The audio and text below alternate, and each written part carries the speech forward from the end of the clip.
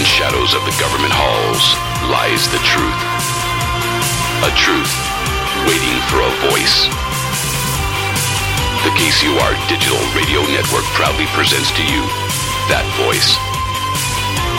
And now, broadcasting to you at the speed of light, from her mobile command unit, somewhere on the Celestial Highway, the host of Hyperspace, Solaris Blue Raven. Solaris Blue Raven.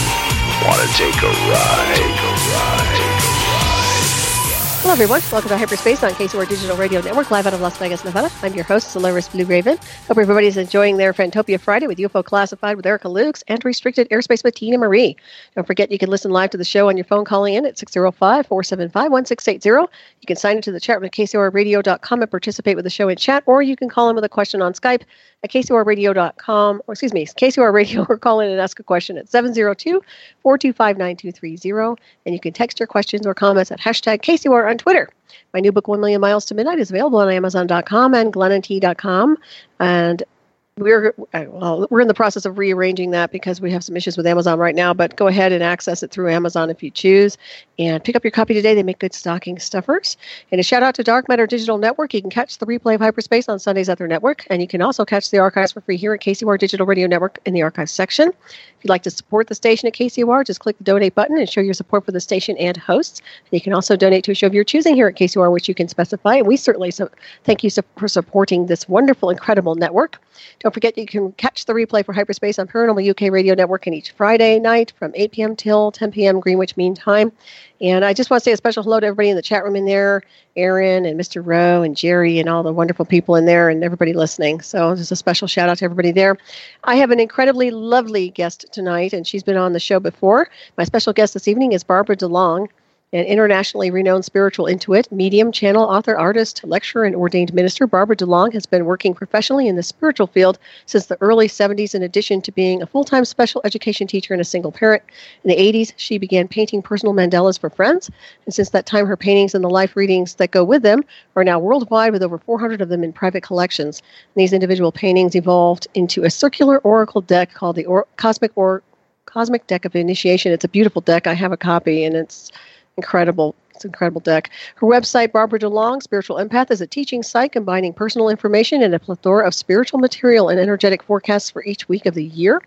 In October of 2009, she launched her own radio show called Nightlight, which features spiritual philosophy and teaching. It's really an awesome show with questions and answers and free psychic readings and all sorts of really wonderful things. You can tune into her show on Nightlight. It is on Revolution Radio each Monday night at 10 p.m. Eastern Standard Time on Studio B. And she has an incredible bio, but I'm going to shorten it up just a little bit here, and we'll discuss it. We have 2 hours to talk about everything. And her website is www.barbaradelong.com. And please welcome Barbara to the show this evening. Good evening, Barbara. Good evening. Yes, it's embarrassing. It really is. Oh, no, yeah, I'm proud of you have a beautiful bio. It's incredible. But I think everybody kind of knows who you are. You've been on the show enough. But yeah, no, I think you're fantastic. So how are you doing?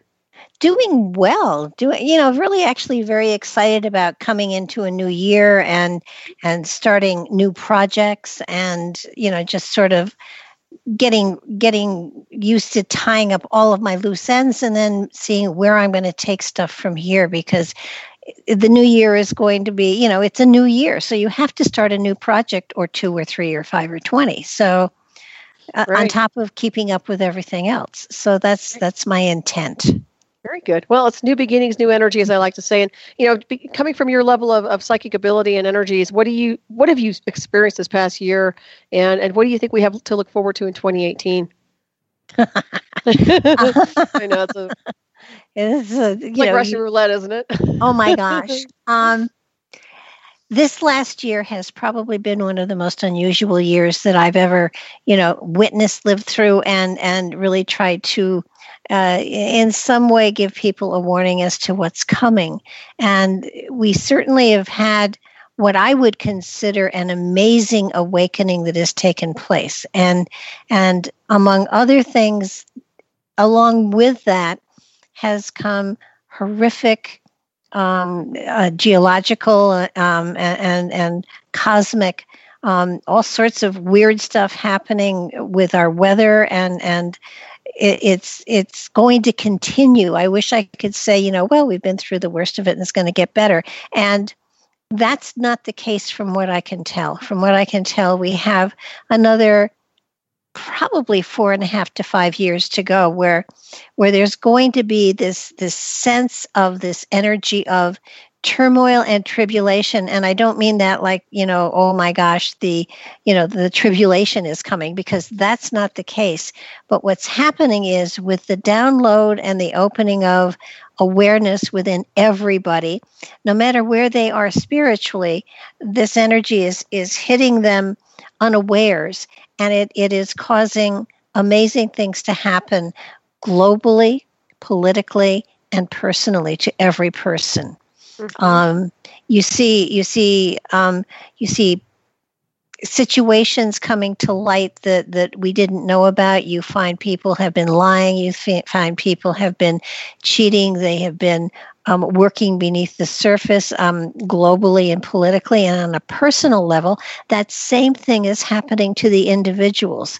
Where facades have been, they are crumbling.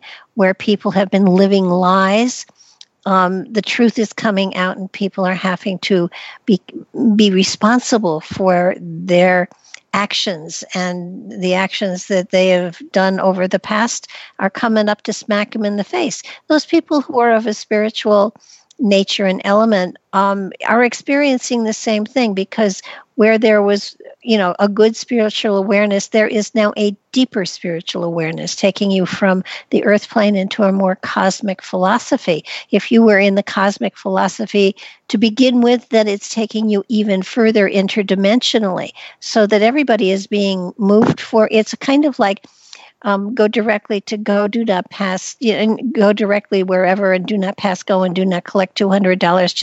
Just move fast, because you have to keep up with the evolution that's happening. And a lot of people are stumbling and falling and feeling out of sync with their reality, and it's going to continue. There is an amazing shift that is taking place, and at the end of that time frame, you're going to see most probably a different form of government in a lot of places. You're going to see countries that are no more, and you're going to see countries that have split up. And I'm talking 5 years here. And we're going to see, massive change. And hopefully that massive change takes us into a kinder, gentler world. Mm-hmm. I certainly hope so as well. Yeah. But in that time frame, there is going to be a lot of upheaval and I would say conflict. I don't think world war, but I think a lot of conflict. I agree. Yeah, it's a stormy ride. There's no doubt about it. Before we went live, we were talking about hibernation, because I felt like hibernating, this past few months, and you were saying how that sounds appropriate. And so far, some of the spiritual people here who feel like they need to go within instead of being out there amidst the chaos. Well, yes. And the thing is, people of a spiritual nature have and I'm not talking, your psychic fair psychics. I'm talking people who are truly on a spiritual journey. And it's not that they're not on a spiritual journey. And I'm trying not to be judgmental. It's just that there is a spiritual shift and change here. And you have to go beyond the just psychic into a more spiritual flavor of energy. And if people are content to be just a psychic, then just a psychic is fine. But people are looking for spiritual guidance, and for that you have to seek somebody out who is clearly and obviously on a spiritual pathway themselves. Mm-hmm. And it's sort of like, if you're going to pick a dentist, you go to one that has good credentials and has a lot of good references. If you're going to pick a house of worship, you go and you find one that fits you perfectly. And the same thing is, if you want, I'm finding people coming to me more for spiritual guidance than a psychic reading, which I appreciate. Me too. I much prefer that. It's okay. Am I on a spiritual pathway? What are the things I can do to enhance the growth and open myself up to channel greater material that I've been carrying, with me throughout time? that's the kind of people that I have that are coming to me, which I find are fascinating. People are saying, help me to understand the subtleties and the symbols that my higher consciousness is sending me. How do I identify them? How do I apply them to my life? How can I take responsibility for my pathway? Very good. Yeah, so it sounds like a lot of people are getting a lot of imagery insofar as symbolism goes. And, more and more people, I have to ask you about this, more and more people are getting the communication now. You know where I've been with covert technology, so I'm kind of jaded. But I will say there are a lot of people that are quote unquote claiming that they're hearing their guides talking to them. What is your take on this? Do you think that that's an entity? Do you think it's an imposter? Or do you think it's something coming up with connected to their multidimensional design? I think it's their higher consciousness. I think it's their link with the infinite. So many people say they have a spirit guide, but the reality is we carry a fully evolved spirit within us, and that's our spirit guide. Mm-hmm. But lots of times people don't trust or have faith in hearing something that comes from within and acting on it. It's so much more appropriate if Saint Michael or Ariel or some major Melchizedek or Jesus or whoever or who was it, the Jay-Z Knight, Ramtha. The higher consciousness, knowing that the consciousness will not accept it from internal, create a holographic image and say it's something else, and they give the information through that entity that they themselves have created. Mm-hmm. Yep. So I agree. So that in one way or another, our higher consciousness gives us information. If people are comfortable and have faith in the security of the spirit that they carry within, then it comes directly as a symbol or a hint of some sort within their everyday life. If, on the other hand, they really don't trust that, but they're perfectly happy with having Saint Michael or Archangel Michael speak with them, then that's who they believe the information is coming from. Mm-hmm. Because we can tap into, frankly, Archangel Michael probably has a lot of other things that he has to do. So most probably he's not, hanging around somebody's kitchen whispering in their ear. Mm-hmm. But the consciousness, the spiritual level of consciousness of Archangel Michael is out there and available for all of us. Mm-hmm. Right. So if that's where you want to get your information from, if you tune into it, you can draw that information through you. But it's probably better to trust to your own higher consciousness, because that's who has the roadmap for this and every other lifetime. Mm-hmm. So well said. Yeah, it's a stream of energy. It's interesting. I do notice that more and more, a lot of people like to delegate to a guide or some other divine being. Like, it gives them more credibility when they're either doing a reading or a healing. And quite honestly, as you had said before, it really is about us, our ascended master within, being fully activated, if you ask me. So, it's very interesting and such a nice conversation. You're so enlightened. It's wonderful to have this information shared tonight with everybody listening. And so thank you. That's good information right there. No doubt about it. Are you writing any more books? I know I probably asked you before. Because you really need to. I'm looking forward to you writing again and doing something. I fully intend to. And every time I think I'm ready to get started on it, something else comes up. I have a section on my website that's called 101 and More Questions, most commonly asked of a psychic. And actually, there are 200 or 300 questions I've got. And my intent was to answer them and publish them as a book. Nice, yeah. Which I thought would be really cool. But then I recently have become interested and fascinated with YouTube. And I became interested in it because, people seem to be the cards seem to have become very popular. They've only been out there for 20 some years, but suddenly people are discovering them and using them and finding that they give them, really good advice. So my thought was, I would like to do some YouTubes in the instruction of how to use the cards and how to interpret them. And then on top of that, I also do gem casting. And I thought that would be fun if I could have a camera to show people how to do gem casting as well. And you can use the gemstones in much the same way that the astrological throw of the cards are. You can put the gemstones on the cards and you can get even further information on what's going on. So I do have a YouTube channel, and I do have a lot of interviews on it. Some of them actually have video and some don't. But my new thing is to learn to use and broadcast on YouTube Live, so that I can do demonstrations so people can actually see as I lay the cards out and explain, what the different areas are and how to use the cards for your own personal development. Mm-hmm. So that's wonderful. Yeah, I like that idea. And so then I thought, okay, so my thought was to just, put up a 2-hour video, and then somebody said, no, you don't do that. You do a shorter video because people's attention spans aren't very long. So, mm-hmm. Well, that's kind of true, isn't it? People don't even read anymore, but they do like the visuals. They do. And that's why the mandalas are so powerful too. The work that you have, those oracle. I love that deck. I told you I use that all the time. I love it. It's really a cool deck. I mean, mm-hmm. I have to admit that, and I say that in all humility because they came through me. They're not of me. So that it was something that happened. It was amazing. I had done the personal mandalas for a long time, a decade or two, and I did psychic fairs, and I did psychic art, and I did it with chalk.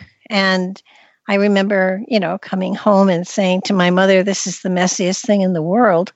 I've got to find another way of representing myself and putting things out there." And at the psychic fairs, we would get together afterwards, and there were usually a lot of us, 20 or 25 psychics at a fair. And I kept, after 2 glasses of wine, I got very mouthy and started to criticize the standard tarot. And at the time, we had the Aquarian deck and we had the Rider-Waite deck. Mm-hmm. And, I said to them that I felt that the cards could frighten people, that they could get a negative connotation from this, especially if the death card fell and it was upside down. And, it was like, oh my God, don't even go on. I don't want to know. And I have to be, I have to say, before I go any further, that a very talented spiritual reader can give you a beautiful spiritual reading from any deck. But you don't always find that person at a psychic fair. So, and a lot of them, they finally did what they called a psychic intervention. And because I said I could create a deck that wouldn't scare people. And they gathered around me and they said, you can no longer have 2 glasses of wine after a fair. If you really believe you can create a deck that can't possibly be read negatively, then do it or shut up. Mm-hmm. So 9 months later, I put a deck in front of them that was a mock-up of pictures of the cards and a mock-up of how they would be used and everything. And I said, there you go. And I said, I'll give you half an hour. Make them say something negative. Mm-hmm. And they couldn't. They gave me a bottle. They gave me an open bottle of wine and said, go to it. You did it. And so I was very content. I didn't feel that the deck had to go any further. I had proved my point. And a friend of mine had a restaurant, and she called me and said, can you bring your deck down? I want you to show it to somebody. And I said, only if I get a free meal. And she said, sure. And I showed it to the woman, and she asked if she could borrow it. And she happened to be one of the representatives for U.S. Games, which at the time was the biggest producer of tarot in the world. Mm-hmm. And Stuart Kaplan, bought the deck. And nice. It was. I didn't expect it to get published. Mm-hmm. And I found it very interesting that it was 9 months. Yeah. it got published, and it's taken me on a ride for the last 30 or so years. It's been wonderful. It's timeless. The thing about that deck is that it looks like it was out just yesterday or today. There's no benchmark or timeline to it. It's very nice. Infinite, comes to mind. I like that aspect. And it is on Amazon. That's where I purchased mine. But you sell them on your website. I can't remember if you do that or not. No, I don't. Okay. So, yeah, I know I got mine on Amazon. So it's pretty easy. Just in case anybody's interested in purchasing a copy. Oh, yeah. Yeah, they're all over. Even though they're not published any longer, they're very available out there on the internet. So all you have to do is go to Amazon or just Google the Cosmic Deck of Initiation. A number of people have gotten them from Great Britain for, I think, $5 or $6, and they're still shrink wrapped. They're worth more than that. There's no doubt about it. And that's interesting that you say they're not in production, because it's like, I don't know where all these copies are coming from, but they're out there. Well, great. I don't either. And the funny thing is, I said to Kaplan when I gave him the deck, I said, this is a sleeper. It's before its time. And then after 20 years, he stopped publishing it, and it suddenly became very popular. And I got the copyright back. And so then now he offered to print them for me. The only problem was I would have to pay $6 a deck, and I'd have to order 3,000, and there's no way. Oh no, no way. I like the fact that people have to search for them. It means that the people that really want them are the ones that are finding them. Yep, exactly. It's like the Keys of Enoch. They say the people that have that book are supposed to have it. Mm-hmm. So same thing. And we're going to hit the break here in a couple minutes. But hi, Dwight in chat. Dwight Lilly has a question here. Does the guest have any visions of what is in store for 2018 in America? I don't know if he was there when I asked you that or not, but go ahead and. Well, I do believe the government is going to have to change. It's going to have to be reorganized. I do feel a lot of people in power now are not going to be in 18. I think Trump will be where he is going. I think he will go out. He will live out, and he will serve his first term, possibly a second term.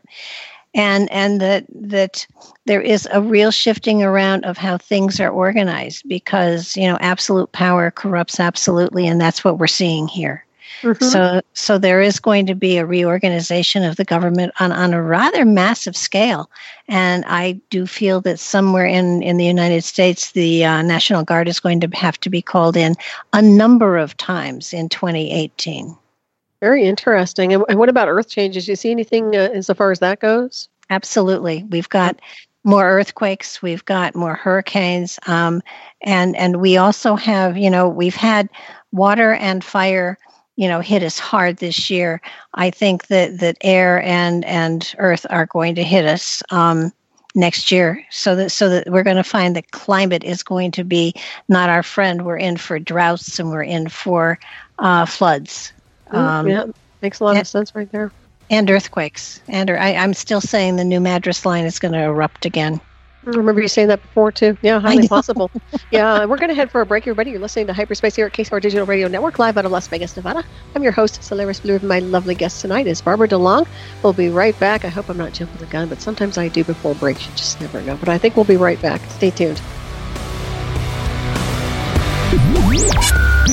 You're listening to Hyperspace, hosted by your mistress of the night, Solaris Blue Raven. Solaris Blue Raven. A vision that tells us that we belong to something that is greater than ourselves, that we are not, that none of us are alone. Share the truth and be part of the movement by calling the KCOR hotline number at 702-425-9230. That's 702-425-9230. Give us a call now. Worldwide callers use Skype name KCOR Radio. More with Solaris Blue Raven on the KCOR Digital Radio Network. After this.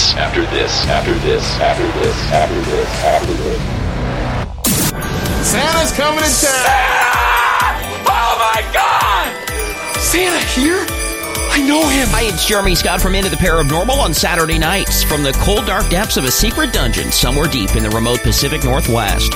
Merry Christmas from the KCOR Digital Radio Network.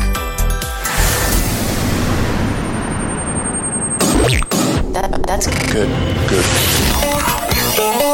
Turn your radio up. I love it. All the music I want to hear. This is my my station. Here's what happened on the last episode of Three Guys, No Ties. British Columbia, Canada. Some very fine product coming out of there. I wouldn't know. Never been up there, eh? Hey. I have, actually. I thought it was the East Coasters that say A. But the funniest... Yeah, no, actually, it's mostly the Central and East Coast that say A. That is the funniest accent I ever heard, though. The Chinese guy was from Canada. Every sentence ended in A. I swear to God, how you doing, A? Everything ended in A. I just thought it was funny. I'm not being racist here. I'm just saying.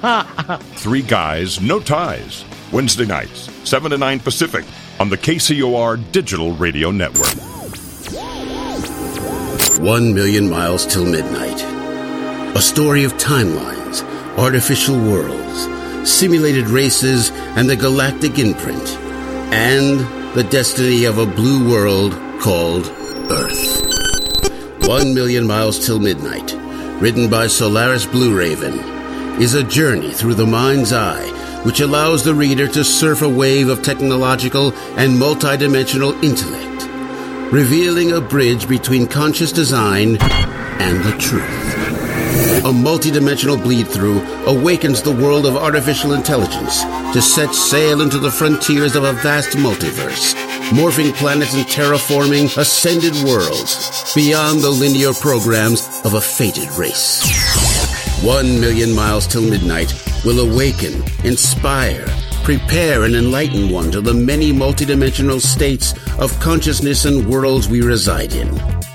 With every cell and atom, we are this truth and multiverse. 1 million miles till midnight. Written by Solaris Blue Raven. Available now at Amazon.com and GlenNT.com. Don't wait. Get your copy today. Patrick Phillips here, sending warm wishes to you and your family.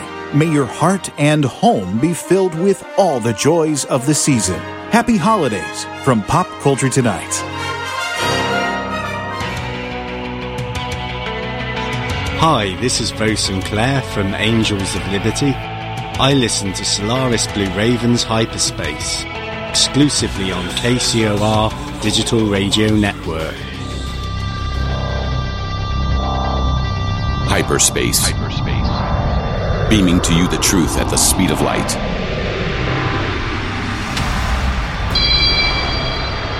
To be on with Solaris, call 702-425-9230.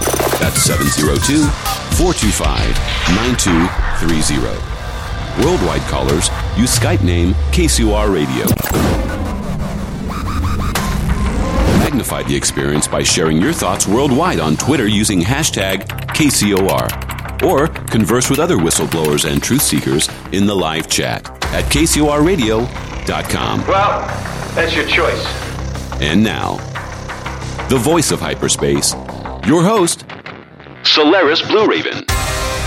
Welcome back, everybody, to Hyperspace here at KCOR Digital Radio Network, live out of Las Vegas, Nevada. I am your host, Solaris Blue Raven. My lovely guest tonight is Barbara DeLong. And before we hit the break there, Barbara, we were talking a little bit about some of the potentials concerning earthquakes and some of the other conditions that might even affect the fault lines.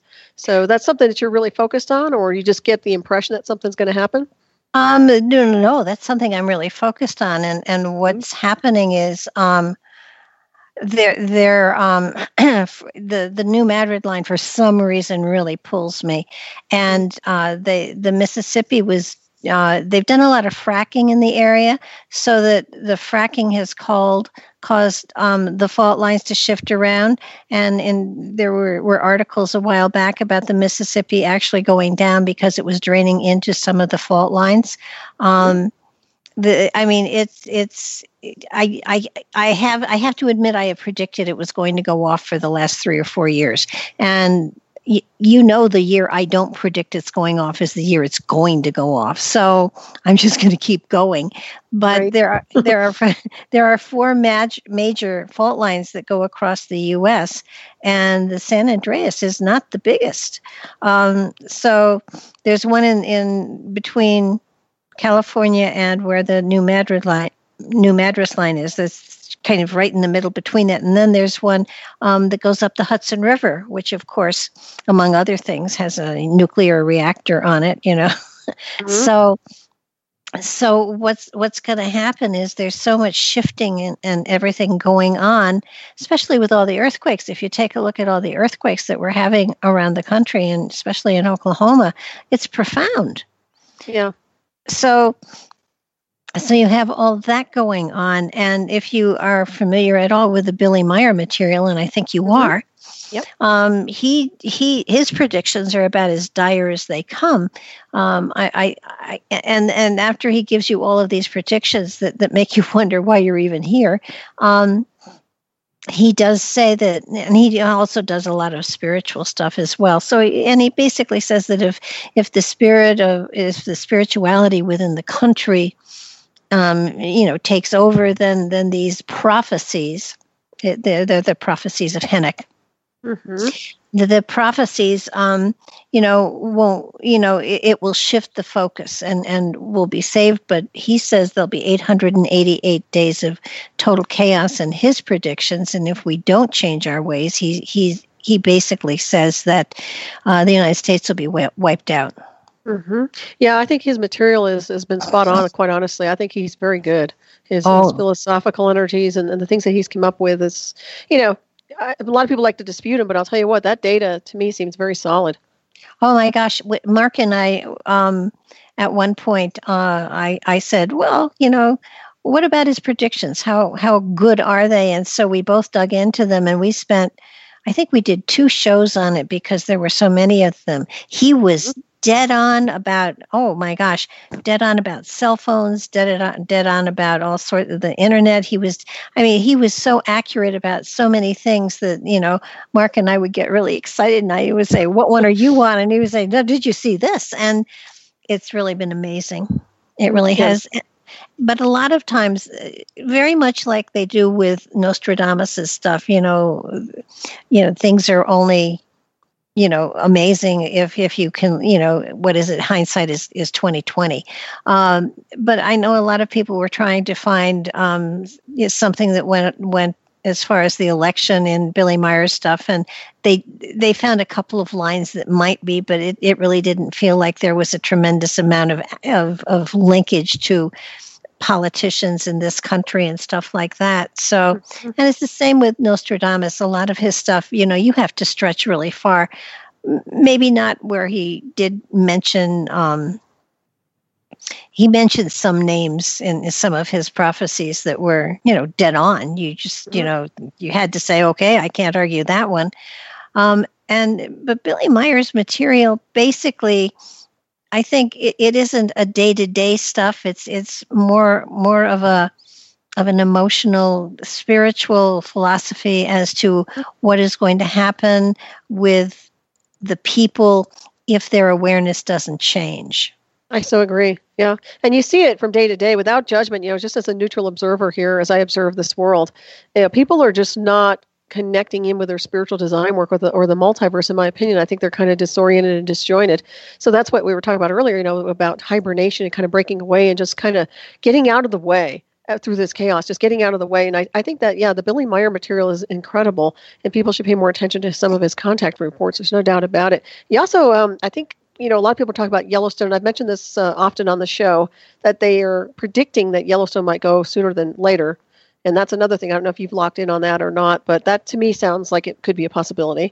Well, that's a super volcano. And if that goes, then, we are going to be so focused on trying to keep our country together that nothing that goes on of a global nature is going to matter to us at all. Right. And I do think if that volcano goes off, that we become a third world country almost immediately. Right. I agree with you on that one. What's interesting as well, in addition to the natural catastrophes that happen, we have the directed energy weapons and the covert technologies that are very secret, that are literally part of an escalation as far as how this can get out of control, right? Now, I look at some of these, even these hurricanes, we touched on this before, I think, but literally the massive hurricanes we've had recently, it seemed like they were almost steered and directed with some supernatural force possibly, or directed energy weapon. And, when I look at Yellowstone, I think to myself, all that takes is a little bit of a push, Mm-hmm. and with a tactical warfare program, and we're done. Or any other area across the globe. Well, I do know that with HAARP that we caused that tidal wave in Haiti. So sure of that I'm sorry, that's just a no-brainer. And I do believe that we have started to play with weather and things like that. What I don't understand is why they have to weaponize things that they discover that can help us, in drought and things like that. I mean, it doesn't make any sense to me. They have all of this amazing technology that they refuse to share with us. Right. Yeah, it's that same bleed-through effect. I touched on this also, that the two worlds that are existing simultaneously, we have the black science department, and then we have the regular mainstream illusion of science, which is nothing. Literally. So I think there's a bleed through happening, from UFOs to experiencers to everything. It's actually bleeding through to a point where I think they're not going to be able to hide it anymore. And especially with people like with me who've been through the covert technologies, you can't hide this stuff once it's out. So it's going to have to be addressed in some form or another with ethics and a lot of other things that are happening. But I do look at that because to me, it's Atlantis Rising, as you well know, or you probably have seen it. The misuse of technology and also psychic ability and the supernatural, and the weaponization of supernatural. Well, that's what really bothers me. The spiritual aspect in all of us. I mean, we all have the ability to be intuitive. We all have the ability to be telepathic. We can do so many things if we have the proper core value system, and if we, I don't want to sound too soapy, but love is what it takes, and compassion and empathy and caring for other people, and not looking to gain power or wealth from other people, but to just share energy and to make life better for all of us. I mean, the ability to even with a garden, if you talk to the plants, they'll grow for you. I mean, it's easy. It's just that simple. And yet people kind of, scoff at it, but they've done all sorts of amazing experiments with working with plants and encouraging them to grow or yelling at them. And I got to tell you, my yard is built on a gravel pit. And I put a garden in there, and the very first year it looked like it had been there for generations. And I would talk to the plants. I would talk to the little people, and they grow. And nobody believes literally, I had to take a pickaxe to the ground. Yeah, I believe it. Yeah, you brought magic to the land. It's like King Arthur. You bring magic to the land, and you respect the elements, the elementals, and all the different, the fae, the fairy. I know that I had a really nice garden diva in my old place, and people would comment. I had roses that were just phenomenal looking. But it's all about spirit and energy and how you treat the land and bless it. And also, I agree with that 100%. And if you look and see what's going on, not only in America but across the world, I don't think people are doing that very much. I think that they've forgot about the sacredness of the world, and so far as the interactive energies that are here, and their connection with the infinite. I mean, and I don't use the word God on purpose, because I really feel that there is a source of evolution, a source of creation, but I don't believe that it wanted to be worshipped because it created it in each of us is a piece of that oneness. And so that in essence, it sent out parts of itself to seed the universe with love. Mm-hmm. And when you take a look at people today, and so many people, we have third world countries, we have people in this country starving, and we have rich people that just don't know what to do with their money, so that they do awful things because they can. Mm-hmm. And there's a sense here of, people understanding that they are a part of creation. That means they are creators. And even if you don't have any money, you can create. And in that creation process, you radiate out an energy that brings things to you. Mm-hmm. Correct. Yeah, the universe is rich, as they say. There's no limit on the checkbook out there. We all have access. That's what the whole idea was, to redirect everything in the flow of energy to a construct, which is really about man's version of control and manipulation through whatever, whether it's credit cards, money, the drill. But yeah, and it's unfortunate people have lost that that level of consciousness where they can manifest at will their own reality. And I think that what's happened is that their reality is becoming diverted into the false matrix because of their intent, which is really getting sucked away by that. So that's just my take. That's my observation. But I'd like to see more and more people taking their power back, you know. Absolutely. Well, you know, if you are responsible for your reality, absolutely. It is not, nobody's imposing anything on you and nobody's taking anything away from you. It's how you perceive and it's how you function. And so I can't tell you the number of people who are professional in the field who talk to me and say, I don't understand it. I'm not earning a lot of money and I do this to earn money. And it's like, if you're doing this work to earn money, you're not doing it for the right reason. Because if what you're looking for, I mean, they're charging outrageous amounts of money. And I mean, I won't deny that I do readings for money, but I also do readings for free. And I don't rely on the money that I make in this field at all. I have other money that I rely on. I can't imagine somebody going into this field to make lots of money, because that's not the purpose of it.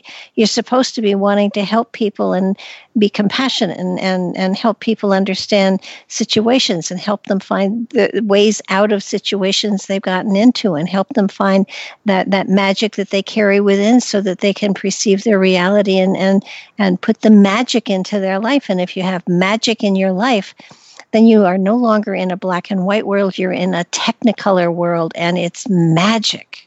Very true. And you know, it's sort of like this field is a ministry. It's not meant to be something that you get rich at. I don't know anybody who's ever gotten rich off of it. I think that you can make a decent, I don't even know, because honestly, whenever I did that kind of work, I was always working a real job, you know, like surveying or something. Yeah. You know, something to pay my real bills. And then whatever I did was, you know, that was there. It's available, but it's not something. It's like an author, you know, unless you really make it with these big companies, you're not going to really make a lot of money to live off of, in my opinion. So, well, yeah. No, I think authors write for themselves and then they share it. And if they get money, that's great. But it's in the creation of the work. And you know, honestly, I think your books are just fabulous. And I have to say again, I steal your material all the time. Thank you. You're a sweetheart. I appreciate that. No, I'm honored. I'm actually honored that you say that. I think it's wonderful because I think the world of you. So thank you. Oh no, you know how to say it and you say it beautifully. And your last book was really cool because you were teaching without anybody realizing you were teaching, which I thought it was fabulous. Oh, thank you. I appreciate that. Yeah, you never know how it's going to be digested when you put it out there, but it is guided by spirit, so just have to let it roll. Oh yeah, and you know I have Whispers of Spiritual Wisdom out there, which is a bunch of my poetry, and I never intended to do anything with that. Patrick, my late husband, said, "Oh, you got to publish this," and I said, "You're out of your mind." And I said, "You can't just put poetry out there. I mean, even my family wouldn't buy it." And so I said, "Okay, let me put blurbs in here anyhow." And the cover of the book is a photograph we took from the bathroom window upstairs at dawn one morning. So, you know, it was just, you know, I did it laughingly because he wouldn't let up on it, and got it printed. But, you know, I still have many books in me. I just haven't gotten any of them written quite yet.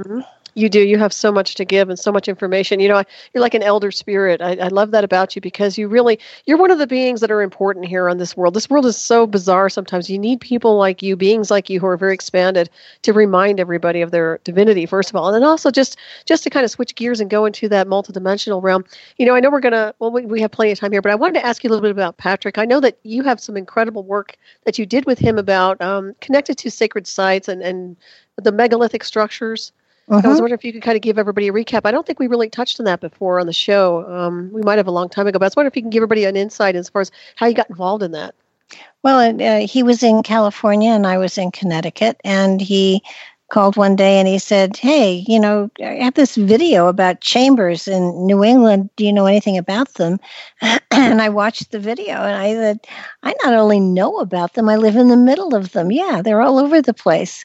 And when he did come out here, we started to go see the chambers. And they're of corbelled construction, and they are absolutely ancient, and nobody knows who made them, and they are scattered. When I say they're scattered all over the countryside, they are. Some of them are on the sides of roads, some of them are deep in the forest, and they're all connected basically by these amazing stone walls that there are over, I think, 250,000 in 1832 or 34 or 39, 1839, I think. The government did an archaeological study of the stone walls in New England, and that did not include Connecticut, and there were 250,000 miles of them. That's enough to go to the moon and back. And there's no way that the colonials could have done them. And I forget, somebody wrote the governor of the Commonwealth of Connecticut asking about the chambers and the chambers, and who created them. The Native Americans who were indigenous did not create them. They don't know who created these chambers or the stone walls, for that matter. Yeah, it's fascinating.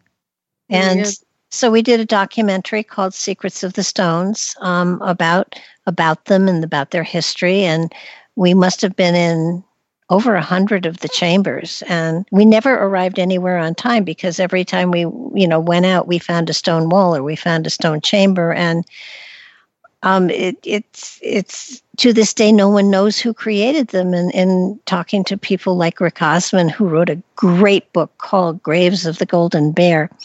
And if you want to know about the true history of the North American continent, you should read it. I've read it twice, and it's just phenomenal.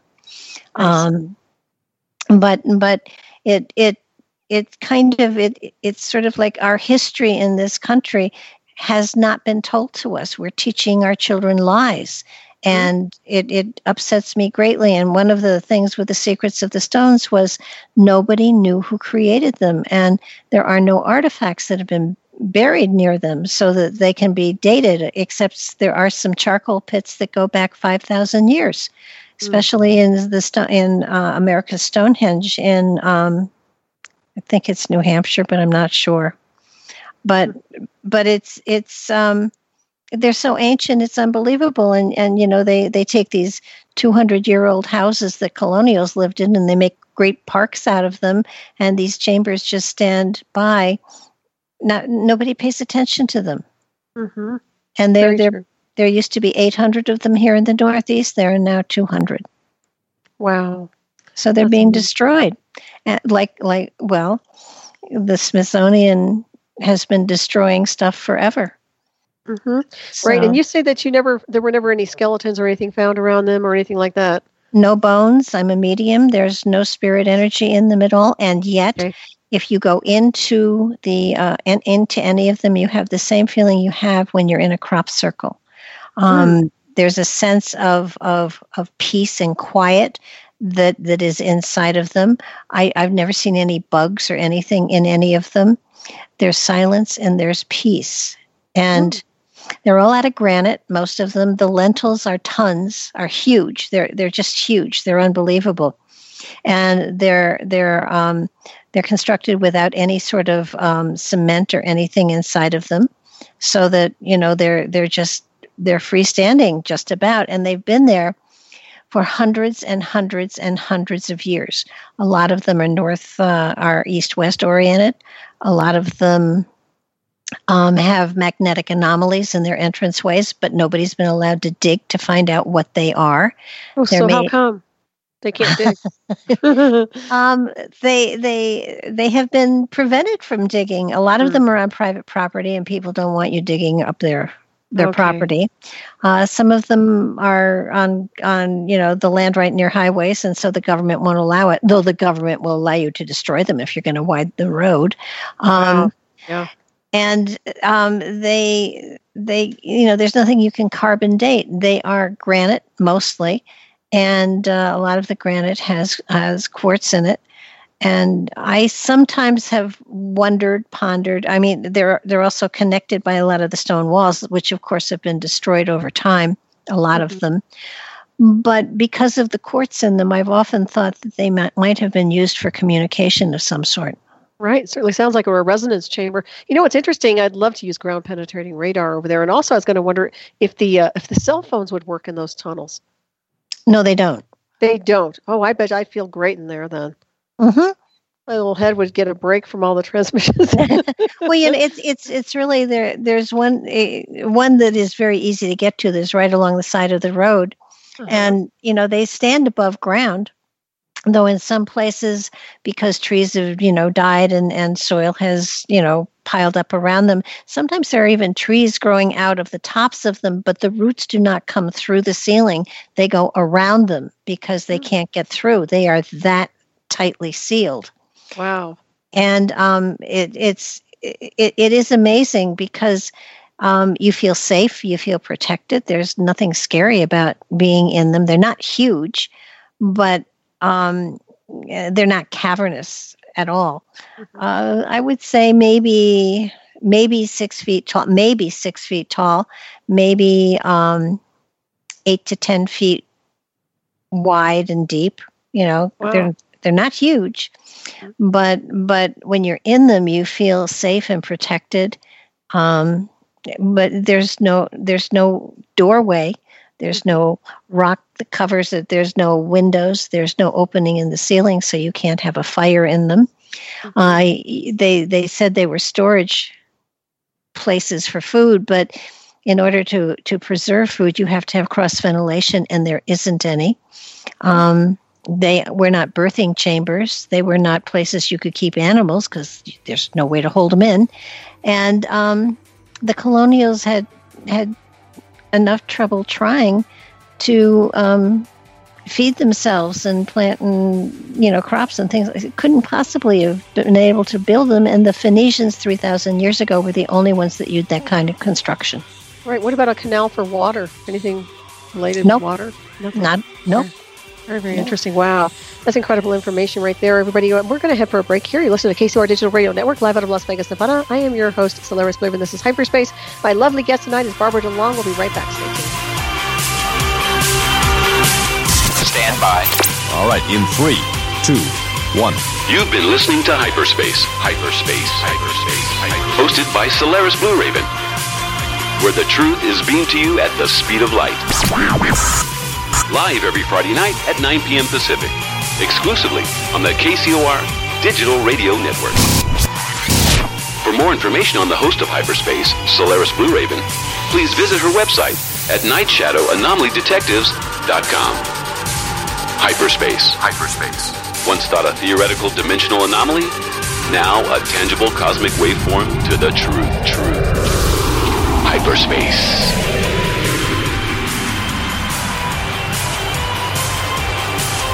This is KCOR Las Vegas, home of the Digital Radio Network, broadcasting from a shack just south of Area 51. Wait, that doesn't exist. This is the KCOR Digital Radio Network. Now for the news.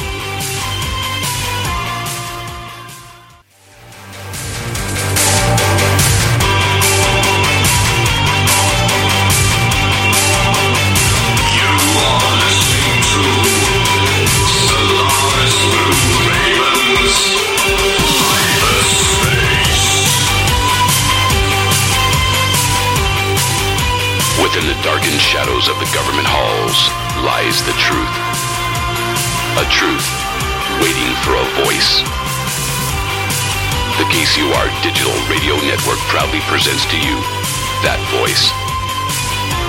And now, broadcasting to you at the speed of light, from her mobile command unit somewhere on the Celestial Highway, the host of Hyperspace, Solaris Blue Raven. Wanna take a ride? Welcome back, everybody, to Hyperspace here at KCOR Digital Radio Network, live out of Las Vegas, Nevada. I am your host, Solaris Blue. My wonderful guest tonight is Barbara DeLong, and we were just having such an incredible conversation on the break there. I know that before we hit the break, we were discussing the secrets of the stones and some of the things going on over there with the anomalies, the magnetic anomalies. I want to ask you, the documentary you have, is that still available? It's on YouTube. It's on my YouTube great. channel. And what's the name of the YouTube channel? Barbara DeLong. That's easy enough. Okay, everybody. So access the Barbara DeLong YouTube channel and check that out. And also, of course, your website's so nice. I was just looking through it. It's so much data in there. So if anybody's really interested in contacting you, all they have to do is access your barbaradelong.com and they can get in there and just look around. Yeah, it's every so many years it gets redesigned, and it's about to go into another redesign. Oh, is it? It looks great. So much data. I love it. Well, I hope you're going to keep what data you have here. Oh yeah, no, it's still going to be there. It's just going to be rearranged. It needs a facelift. Every 10 years you have to perk yourself up just a little bit. Yeah, a little bit, just a little. Well, that's great. I like that. And I also know that you've been doing a lot of work on a lot of research on the giants, of course, and that's a big topic for everybody. Yeah, no, the giants. I am just so. That's an area that fascinates me. That and the fact that not only were there giants in this land, but there was also a huge, what do I call them? There was a nation of little people that were 2 to 3 feet high. Mm-hmm. And they found the burial grounds of a couple of them. One had 3,000 burials in it, and the other had about 10. So that it was a huge community. They thought at first they were children, but then when they did further examination, they found that they were mature adults between 40 and 70 years old. And I'm not sure exactly where time frame they come in, but they were, I think what bothers me greatly is that this was not this North America was not void of civilizations. There were many civilizations here, and they were profoundly extensive, and they go back 10,000 years. So this was not, fresh territory that hadn't been touched. This was a territory that was, the copper mines in Minnesota and Michigan have been mined for 9,000 years. Mm-hmm. That copper has been found in Italy and in Rome and all over the world, and it's a pure form that has silver in it, so that you can kind of identify where copper comes from because of the other ingredients that are kind of in with it. And the copper from Michigan and Minnesota, those mines, is the purest form that they've found. Mm-hmm. Yeah, that's really interesting right there. So knowing that there was trade, obviously, and up and down the Mississippi and the Wabash River, there are forts that obviously were like toll gates, so that there has been trade from all over the world, and this continent. I mean, the Iroquois had a huge empire. Whoever built Monk's Mound, that particular culture was huge as well. There were cities, there were empires here. I mean, for heaven's sakes, the Chinese were here. It's Chinese or Japanese, Chinese, I think. But it's our history has been so destroyed. That and the antiquity that is in this continent is equally as old as the Egyptian stuff and the Roman stuff, and why our history books don't celebrate the antiquity that is here, why they hide it. Right.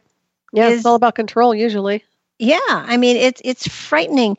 Powell, this guy that was in charge of the Smithsonian, was under a directive to destroy any material or artifact that suggested there was ever anybody here before Columbus, and he did a great job. Mm-hmm. But that practice continues. When the giant bones were found, they were and what's his name? Kincaid's Cave in the Grand Canyon. Right. When the material was taken out of the caves that he found in the Grand Canyon and shipped to the Smithsonian, they were put on barges and sent out into the Atlantic and dumped. Jeez. It's unbelievable. To the extent they go to obscure the truth. Oh, it's frightening. Yeah, and what are they so afraid of, Barbara? You have to ask, what are they so afraid of? There's got to be something there, I mean, why would they have a problem that this continent was developed by many different people, and in some cases they weren't humanoid, but they were people. They were upright and stuff like that. The little people, I think, had a different. They determined that they weren't really Homo sapiens, but they were humanoid. Mm-hmm. So, what happened to the little people? What's the theory behind that one? Well, they found huge graves, and it may well have been disease. It may have been that they were overrun and then killed. But in what is it, Hawaii? They still have the hobbits. They have the little people there. Uh-huh. Did they live in the inner earth, or where's their location? Did they go underground? Or? No, they're tribes on top of the ground. They're definitely there.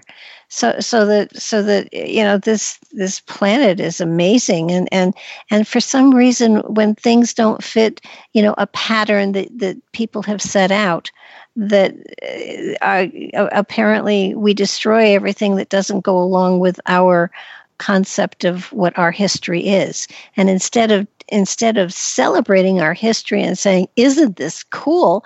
They say, nope, didn't exist. That is so weird. Out of sight, out of mind. But unfortunately, there's an energetic signature. There is, but you need proof. And part of the problem with our history, I think personally, is that our educational system doesn't want to reprint the books. Mm-hmm. Yeah, I don't even know what they're printing now.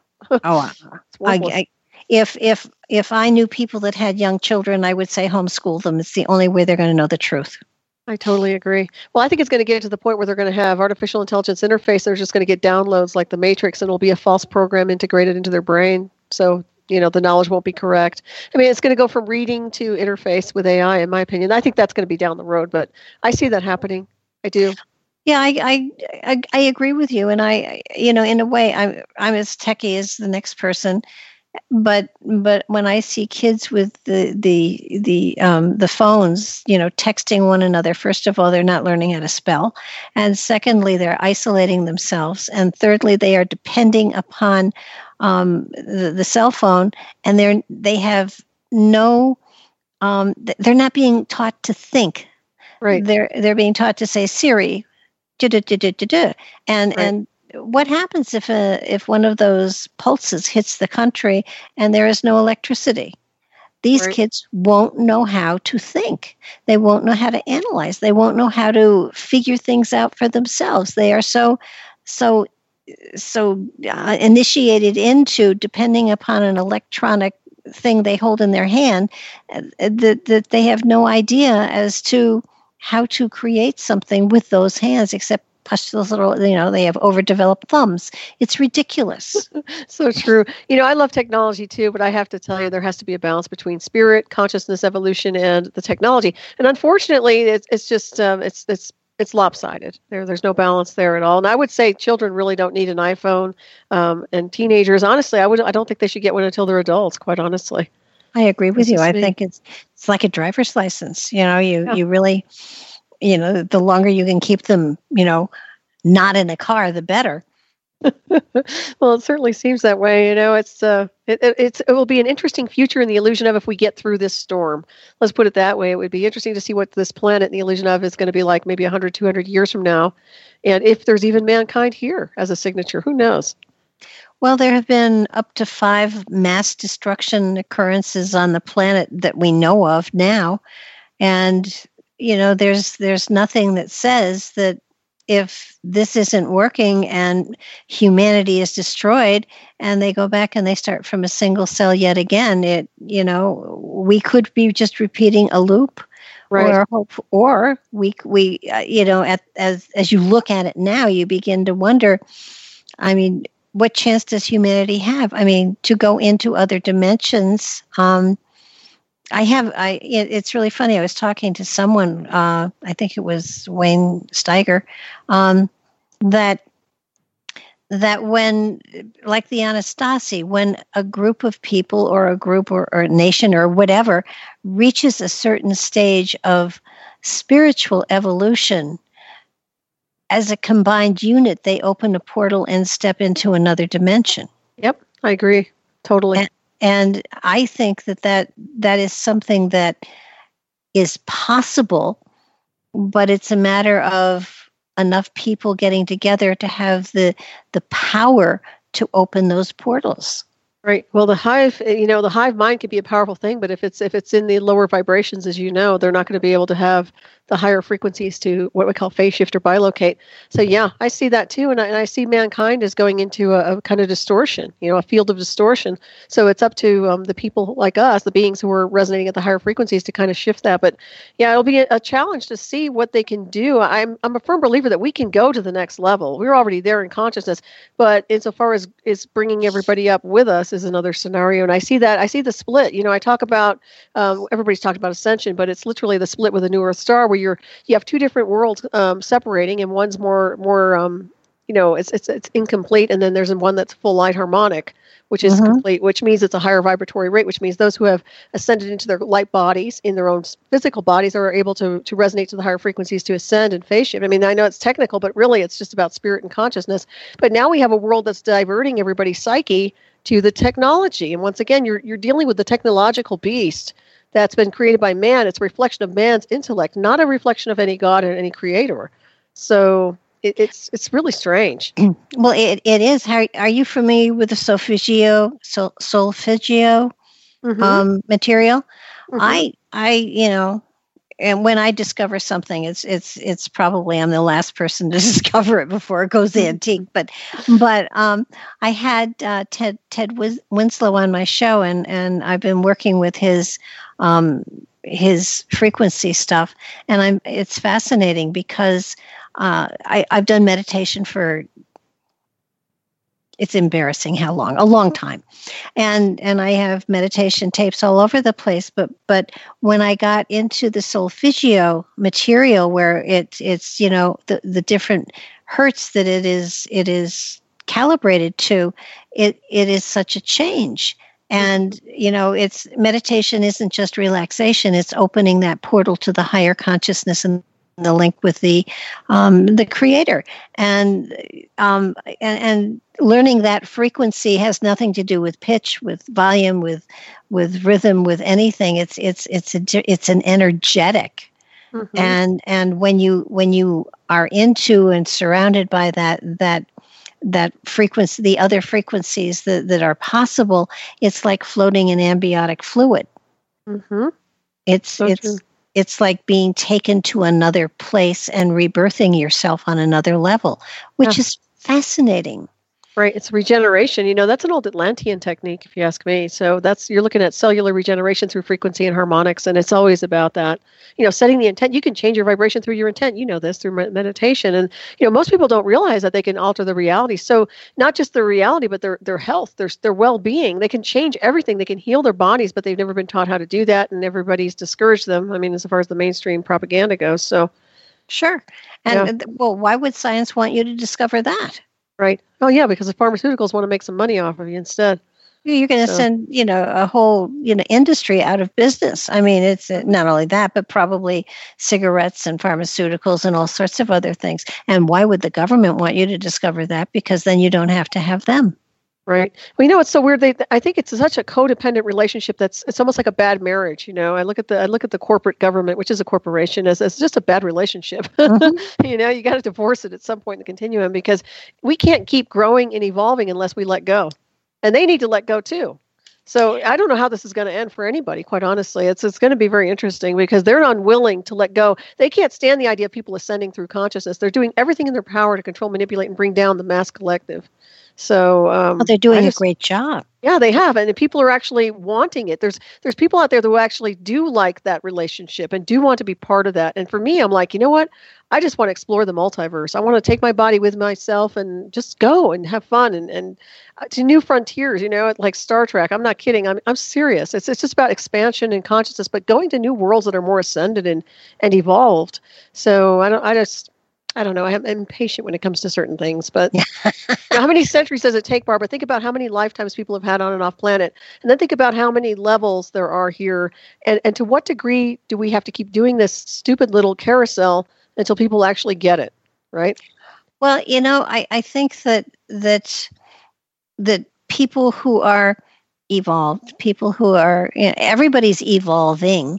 It's just a matter of where you started from, and I do believe that being a living example of practicing what you preach is the only way to teach and to encourage others to learn to find within themselves that link, that bridge to awareness that helps that, because everybody's different. So everybody is seeking different things on the earth plane at this time. It's not a group effort. It's an individual effort. And people have to want to make that change and that difference. I mean, I haven't found everything. I'm still looking. I'm still seeking, just like everybody else is. And, I don't have all the answers. I've got lots of questions and an opinion on everything.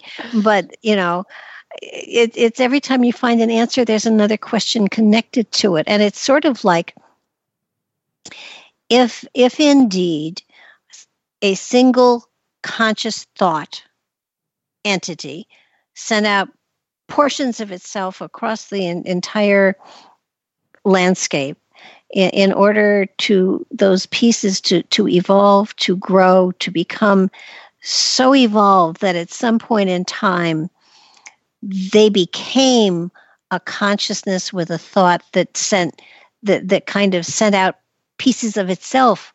It became the ultimate creator of a universe that it created itself to spread pieces of itself over and over and over. And once you become the God, the creator, you don't have everything. Then you have to find out, well, who created me? And that's a scary thing, when not for us, but I'll tell you what, considering where we are and where we come from, and I call us celestial star people, I think that people are going to be very surprised insofar as who created or what created us and what we are actually an extension of, to be honest. I believe we're all hybrids and extraterrestrials and star bodies myself. But you talk about the self-replication, and I agree with that too. And that reminds me of nanotechnology to some degree. But everything is self-replication, and it is very, very interesting. To me, it seems like the answers lie in the celestial heritage. That's where we can get all the answers. Oh, absolutely. And if you were created by a creator, you have to reflect that and become a creator yourself. And that doesn't mean you have to create worlds and universes, but the more you create, the more you learn, the more you grow, the further you expand consciousness. And that's what, and I don't mean Sistine Chapel, Mona Lisa stuff, just creating within your own reality, whether it's gardening, whether it's drawing, whether it's writing, whether it's mechanics, whether it's learning new things. I mean, so long as you're creating, you're feeding and fueling that portal to the unknown and to the infinite. That's very true. Yeah. I always figured out I was looked at it as we were just here to navigate consciousness and learn how to master consciousness, literally. So I think that's part of it. And understanding who we are as multidimensional beings, which will, link us up to the right source energy versus man's version. So, but I do think that somebody's gone to an awful lot of effort to deceive the mass collective. And I'd like to know who that unit is. People can call it Lucifer, Satan, this, that. I'm not buying it. But I think there's something very insidious that's happened to a point where it's really, really tricked the entire world and the mass collective to some degree. I really do. Well, I don't think there's any trust anymore, anywhere. And frankly, I don't trust the government. I won't even get an immunization anymore because I don't trust what's in it. Yeah, it's concoction. I really believe that by requiring us to have inoculations and stuff like that in many ways, I truly believe that in some way they are inhibiting our reproductive abilities, and they're culling the population this way. Oh, I think so too. And it's not only through that; it's through GMOs, it's through aerosols in the air, chemtrails, whatever you want to call it, geoengineering. There's all sorts of things that they're doing to shut down and switch off the DNA. And one thing I do know about the DNA, and very concerning also, is the 5G, because that to me is it's like it will try to fragment the DNA to some degree, which I'm very concerned about.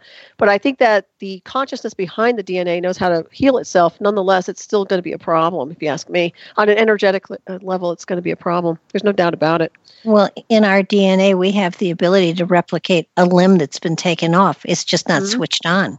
Right. I agree. Yeah, that's the whole beauty of what we are as multidimensional beings. All these people are doing the transhumanism. We don't need all that. We are already those beings. We are already those avatars. I think that's what they're trying to do once again, is hijack and redirect the flow of what we are into their version so they can obviously make money and control and manipulate. Mm-hmm. Yeah, it certainly looks that way. I agree with, and it's not even a conspiracy. It's just common sense. I mean, it's just 1 + 1. It's just like we can read these people. They're very easy to read. Their intent is very easy to read. Bottom line, I could think of better things to do than control people like that. But go ahead. Well, you kind of wonder. Okay, so they're out for global domination, obviously, but where do they take it after that?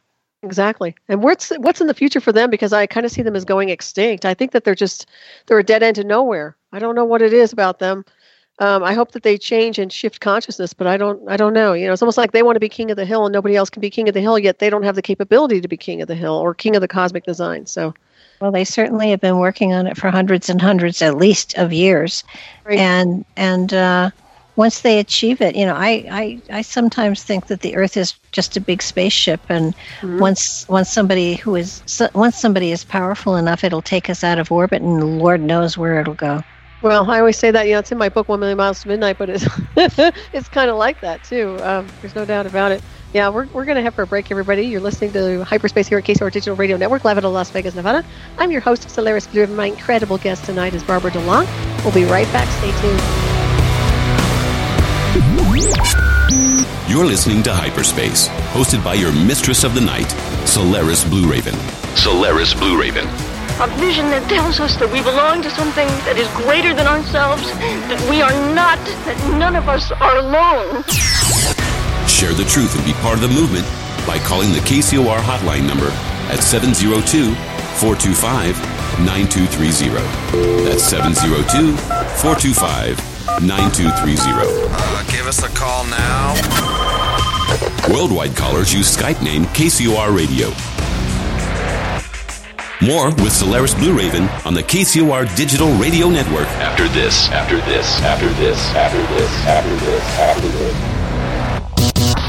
It's Britney, bitch. No, it's Jessica Johns, a.k.a. your favorite Britney fan from Reality Check, wishing you and yours a very Merry Christmas and a happy holiday season.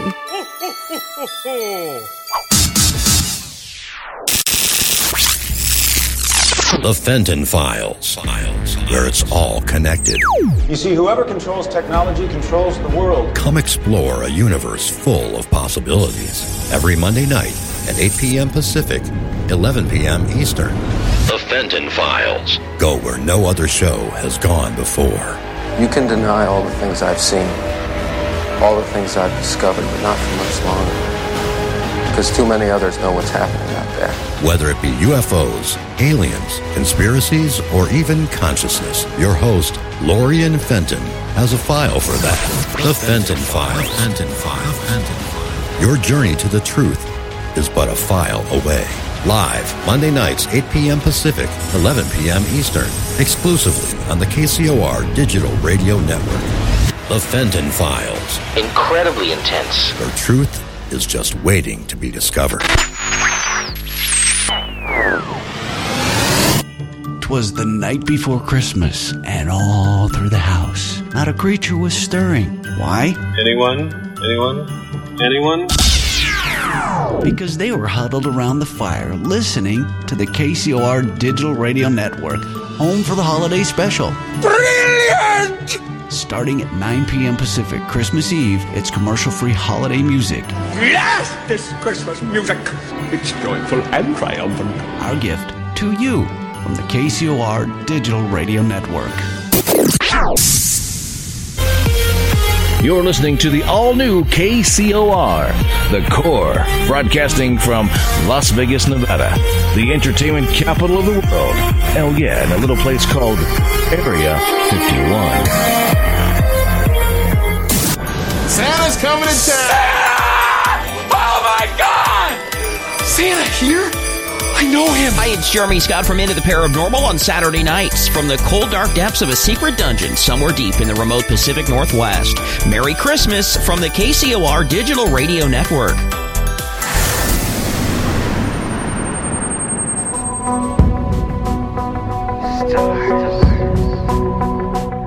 Woven throughout the universe are keys to a hidden message, awaiting a voice that can decipher their coded meaning, a cosmic connection to the cosmos. Tune in to the KCOR Digital Radio Network at 12 p.m. Pacific, 3 p.m. Eastern for Cosmic Connection. Cosmic Connection. Cosmic Connection. Cosmic Connection with astrologers Caroline Lynch and Merlin Wizard. Your weekly astrology reading is but a phone call away. So call Cosmic Connection, Sunday, 12 p.m. Pacific, 3 p.m. Eastern, and get your free reading today. Cosmic Connection with Caroline Lynch and Merlin Wizard, exclusively on the KCOR Digital Radio Network.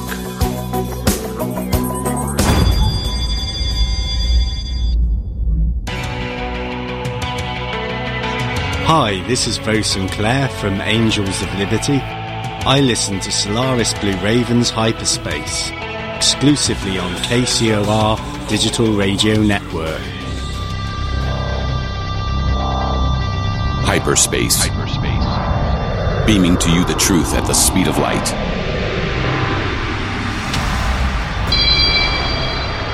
To be on with Solaris, call 702-425-9230. That's 702-425-9230. Worldwide callers use Skype name KCOR Radio.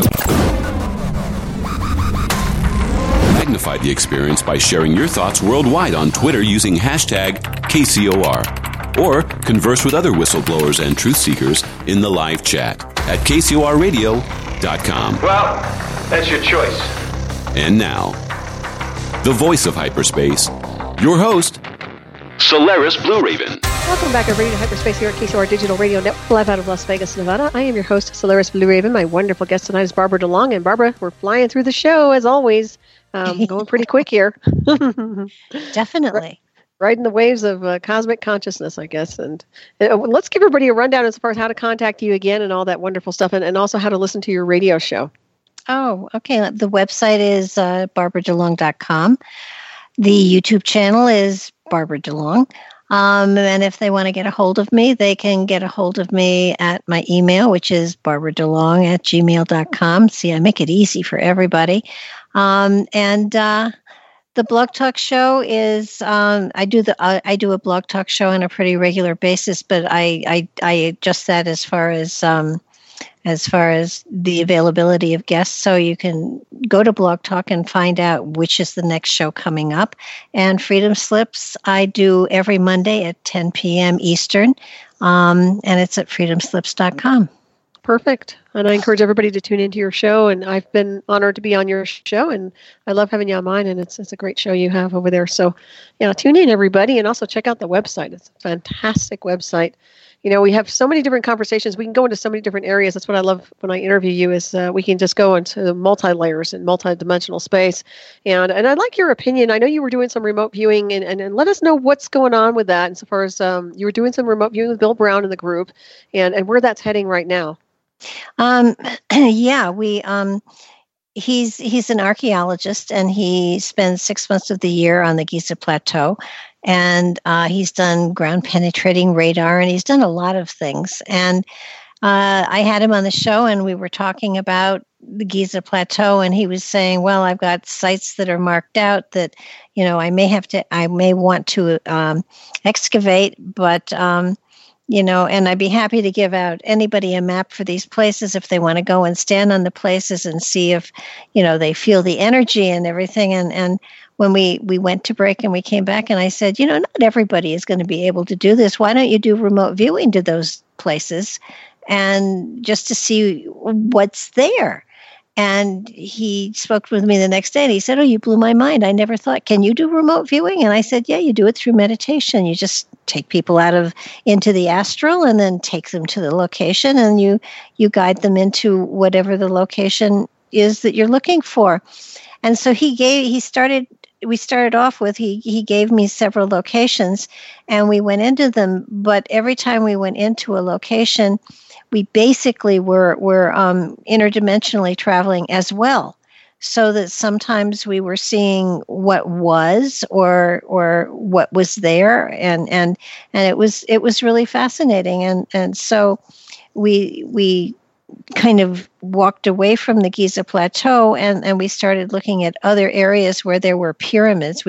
I was basically hitting pyramids all over the world, and so we did the Antarctic.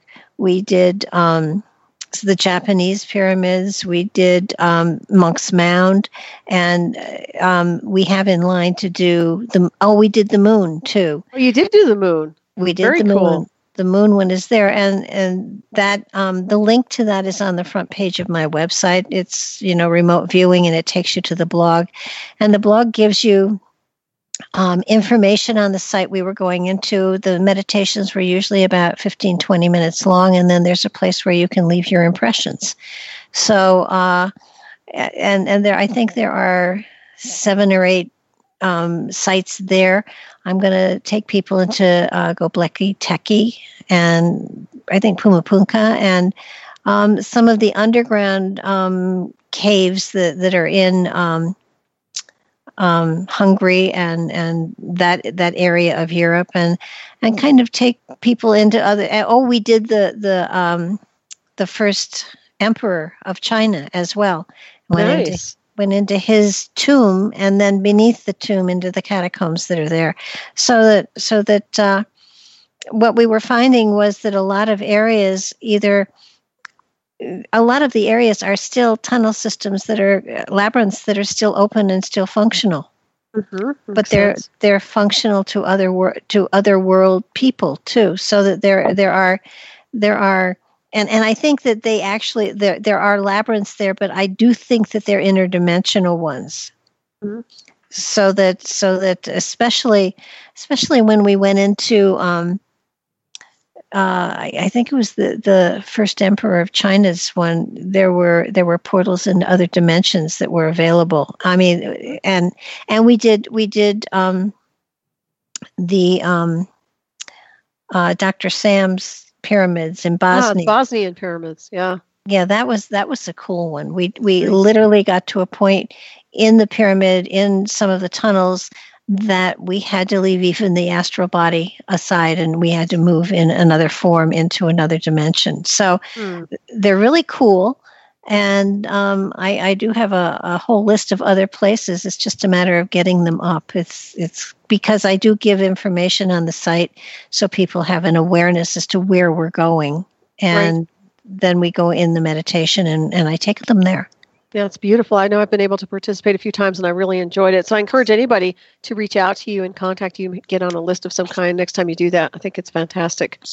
Yeah, and the meditations are there, so you can, do them as often as you like too. Some people do them a number of different times and, get more comfortable with what they're seeing, and then, get other things. So it's been an adventure. And I think the cool thing about it is that in regular meditations, you're basically still in part in your body. When you do a meditation that takes you out of body, you're doing the meditation from the astral perspective, which is really, it's very different.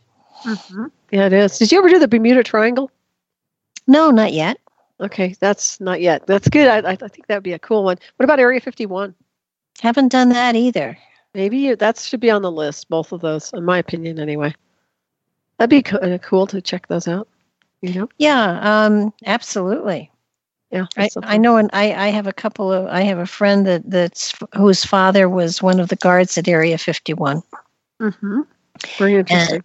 And even at his death, he wouldn't talk. Yeah, it doesn't surprise me. Just talk to Tina Marie about all that stuff. But yeah, she can fill you in on all that. But yeah, I had a group of people that we remote viewed that area a long time ago. And I'll tell you, the weirdest thing about it was we all got the same data. And none of us were we weren't trying to get the same information. It was very interesting. So that was about 7-8 years ago, I think. But yeah, I would encourage you to do that and see what you come up with.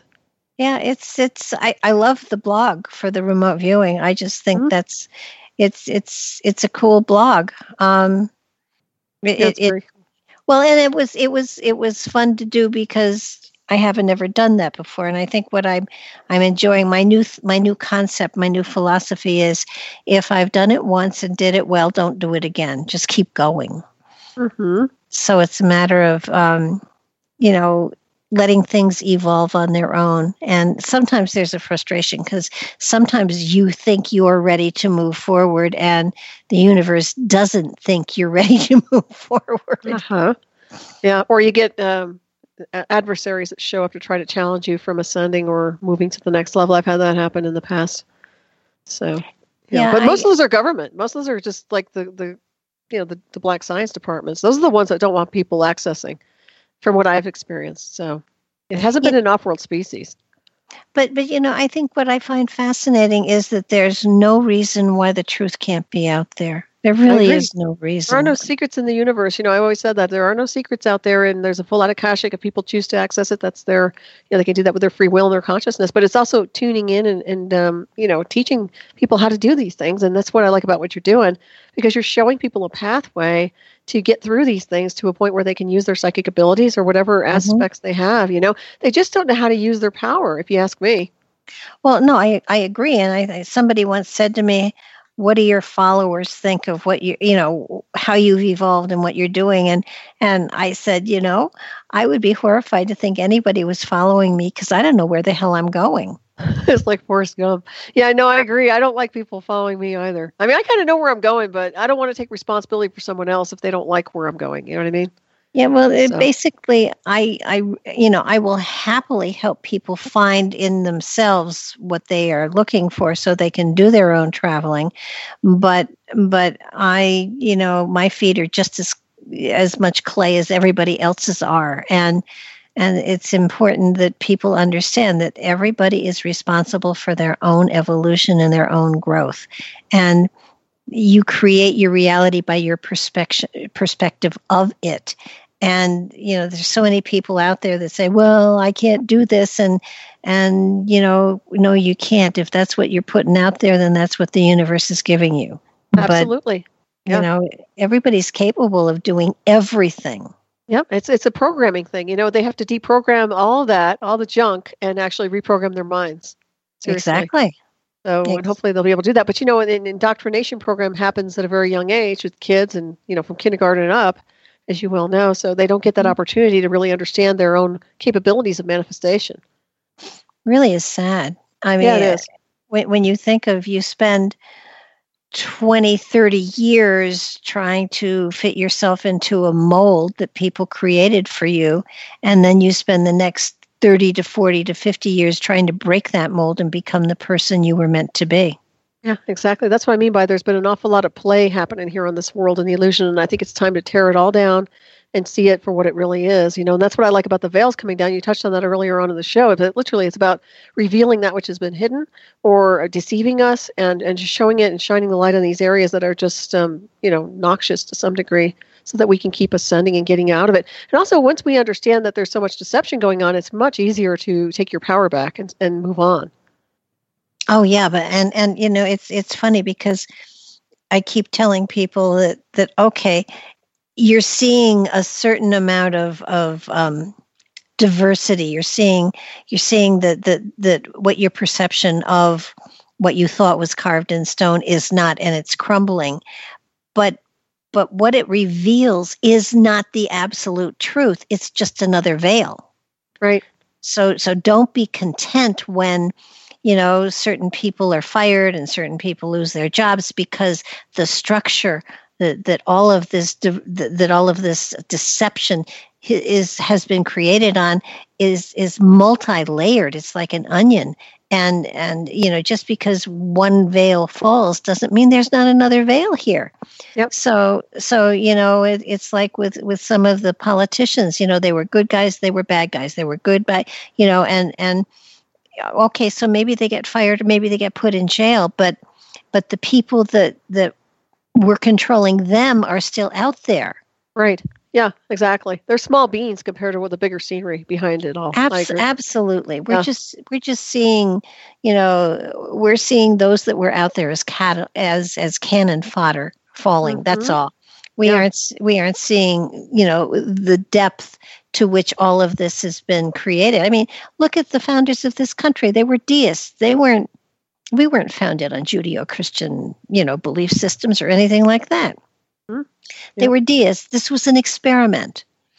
Mm-hmm. And you think that, they were noble and all of that stuff. Now, they were intellectuals for sure.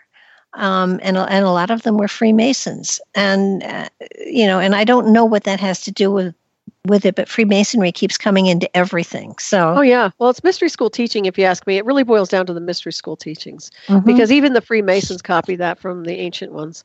So you're dealing with that, but also you're dealing with an infiltration and a distortion, because a lot of the Masons, even though they try to do really clear work, or they used to, they got infiltrated. So you have all kinds of stuff going on. It's like a bad coven. I mean, I've seen good witches and bad witches. It depending on the collective, they can become very disastrous. So. I don't know. It seems to me like it's really how you use the magic, how you use the mystery, how you use consciousness, and what you're willing to do to control, manipulate the mass collective is really the outcome, insofar as what they're trying to create. And I caution everybody to not join groups, even if they look like they're the best group in the world. Don't join. Yeah, be careful. I agree. It's an independent journey. I mean, there are people out there that do radio shows on YouTube and stuff that are on there 4 and 5 times a day, and these people become groupies to them, and because they have 1,000 people listening, that the element of the glamour and the glory, it's like a vampire. They can weave this facade that people think is cool, and if they know your name, then you're important and stuff like that. And if there was initially a message, it's lost in the ego that is created by the attention that is given. Mm-hmm. I agree. Yeah. If I had my way, I'd be under the radar like I used to be before I was pulled into that program, because the only reason I'm doing radio now is because I was pulled into that covert program. And that kind of pushed me into the whatever mainstream and the illusion of, well, not even mainstream, but just out there. But I prefer to be, you've got a message. I do. But I also get what you're saying, because, and I've been around hives, but hive collectives and covens, and I understand very clearly you have to be really synced up, and everybody has to be on the same page, or it is a nightmare. And also you bleed through and you get other people's energetic signatures. It gets really sticky. I think people should be very, very careful of what they do with collectives, covens, organizations, etc. Big time. Yeah. So you have some good points there. You really do. Don't follow anyone. Hack your own pathway, because Absolutely. That's what we're meant to do. Mm-hmm. And certainly there are people who are synchronistically connected, and that's great. Share with them, but don't create a club, because and chat rooms are great, but they take on lives of their own eventually. I mean, I used to know when I had a really good show going because the chat room was quiet. And then there were other times where there were great recipes that were shared, but obviously the show wasn't that good. But it creates a gathering place for people who are groupies. Yeah, it seems like that. What's interesting, I always call it a singular consciousness merged with source, I think is really what it boils down to, is who we are as multidimensional beings, but our singular consciousness merged with source, not to be part of the hive, not that we can't coexist as a collective, but we do have to be independent in our own pathway. Well, and the thing is, if you become a group, then everybody has a singular mindset, and you lose your individuality, and you lose your own magic, because then it's a group energy, and that's really cool. But what happened to the independent pathways that everyone was on? Exactly. And don't you think that that's what they're doing now with iPhones and everything else. They're trying to sync everybody up into that collective versus just being individual and unique. Oh, at least that's what it seems like to me anyway. I mean, I like being weird. I like being different. Oh, you're unique and beautiful and celestial, and I'm my own celestial design as well. I mean, I appreciate uniqueness in everybody. I would like to say everybody is unique and individual, but when push comes to shove, the programs that are overlaying people are creating this hive collective that I don't think is part of anybody's personality. It's almost like having alters.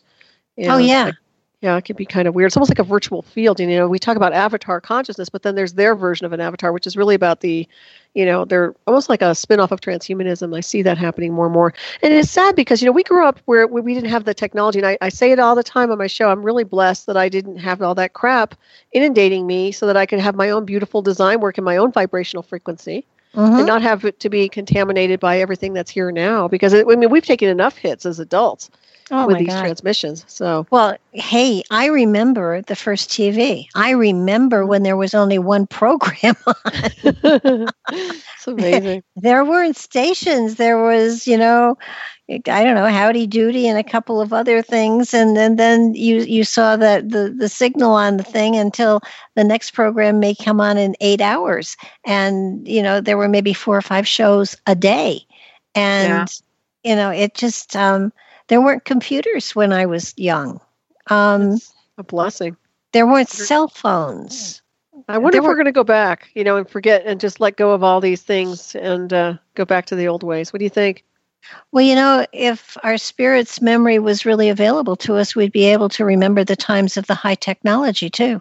Right. Well, I think we are the high technology, Barbara. I think that it's embedded in our cells and our atoms. I actually think that we are components. We are the devices in our own psyche and consciousness. I think that they're trying to create a version of us through artificial intelligence, their version anyway. That's just my own take on it. But well, I mean, what? We only use 5 or 6% of our brain. What do you think the rest of it is for? Exactly. And you know how multidimensional we are and how expanded we can be in consciousness. You can't tell me. I mean, we're capable of phase shifting and bilocating when we modulate our frequency correctly. So Absolutely. Once again, this place reminds me of a stasis where they're controlling and manipulating the frequencies to such a level they are scared to death of people phasing off planet. I swear to you they are. And I guarantee you that it's going to become one of those things where they don't want anybody leaving this world unless it's one of the quote-unquote wannabe elites or whatever. And I don't call them elites, but whatever they want to call themselves. I think it's going to get to that point where they're going to try to stop people from ascending off planet. Well, I personally think that having a great deal of money is a burden because then you get complacent and apathetic. Mm-hmm. So, being hungry and on the edge is the better place to be. Of course, if I had a lot of money, it might change my philosophy just a little bit. But I'd be off planet. If I have my fleet of ships and I'd be gone. I tell everybody that all the time. Well, I like it here.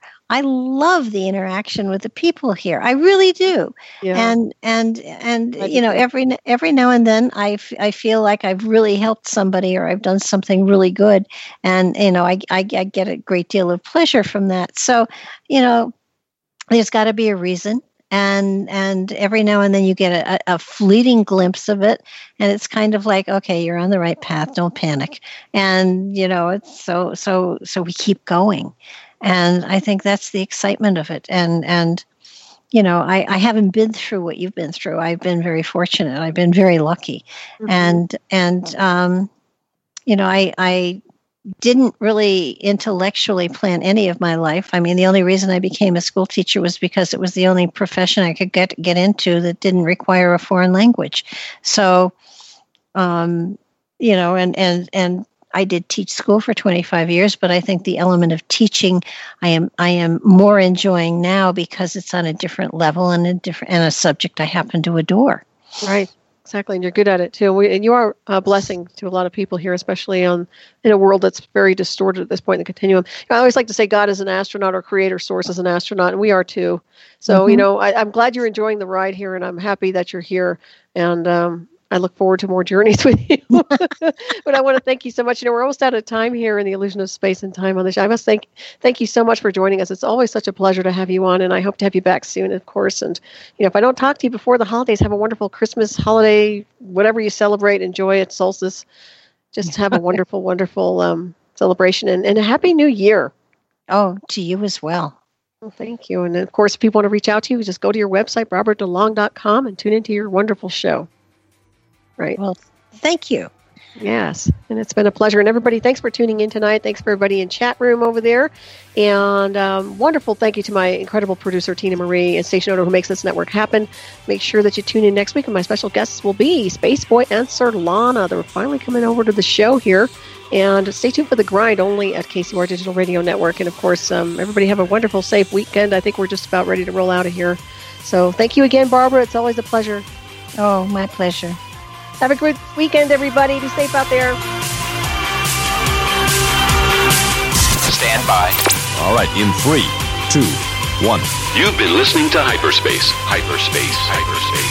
Hosted by Solaris Blue Raven, where the truth is beamed to you at the speed of light. Live every Friday night at 9 p.m. Pacific, exclusively on the KCOR Digital Radio Network.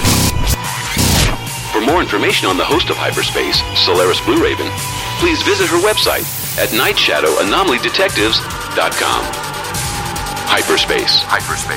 Once thought a theoretical dimensional anomaly, now a tangible cosmic waveform to the truth. Hyperspace.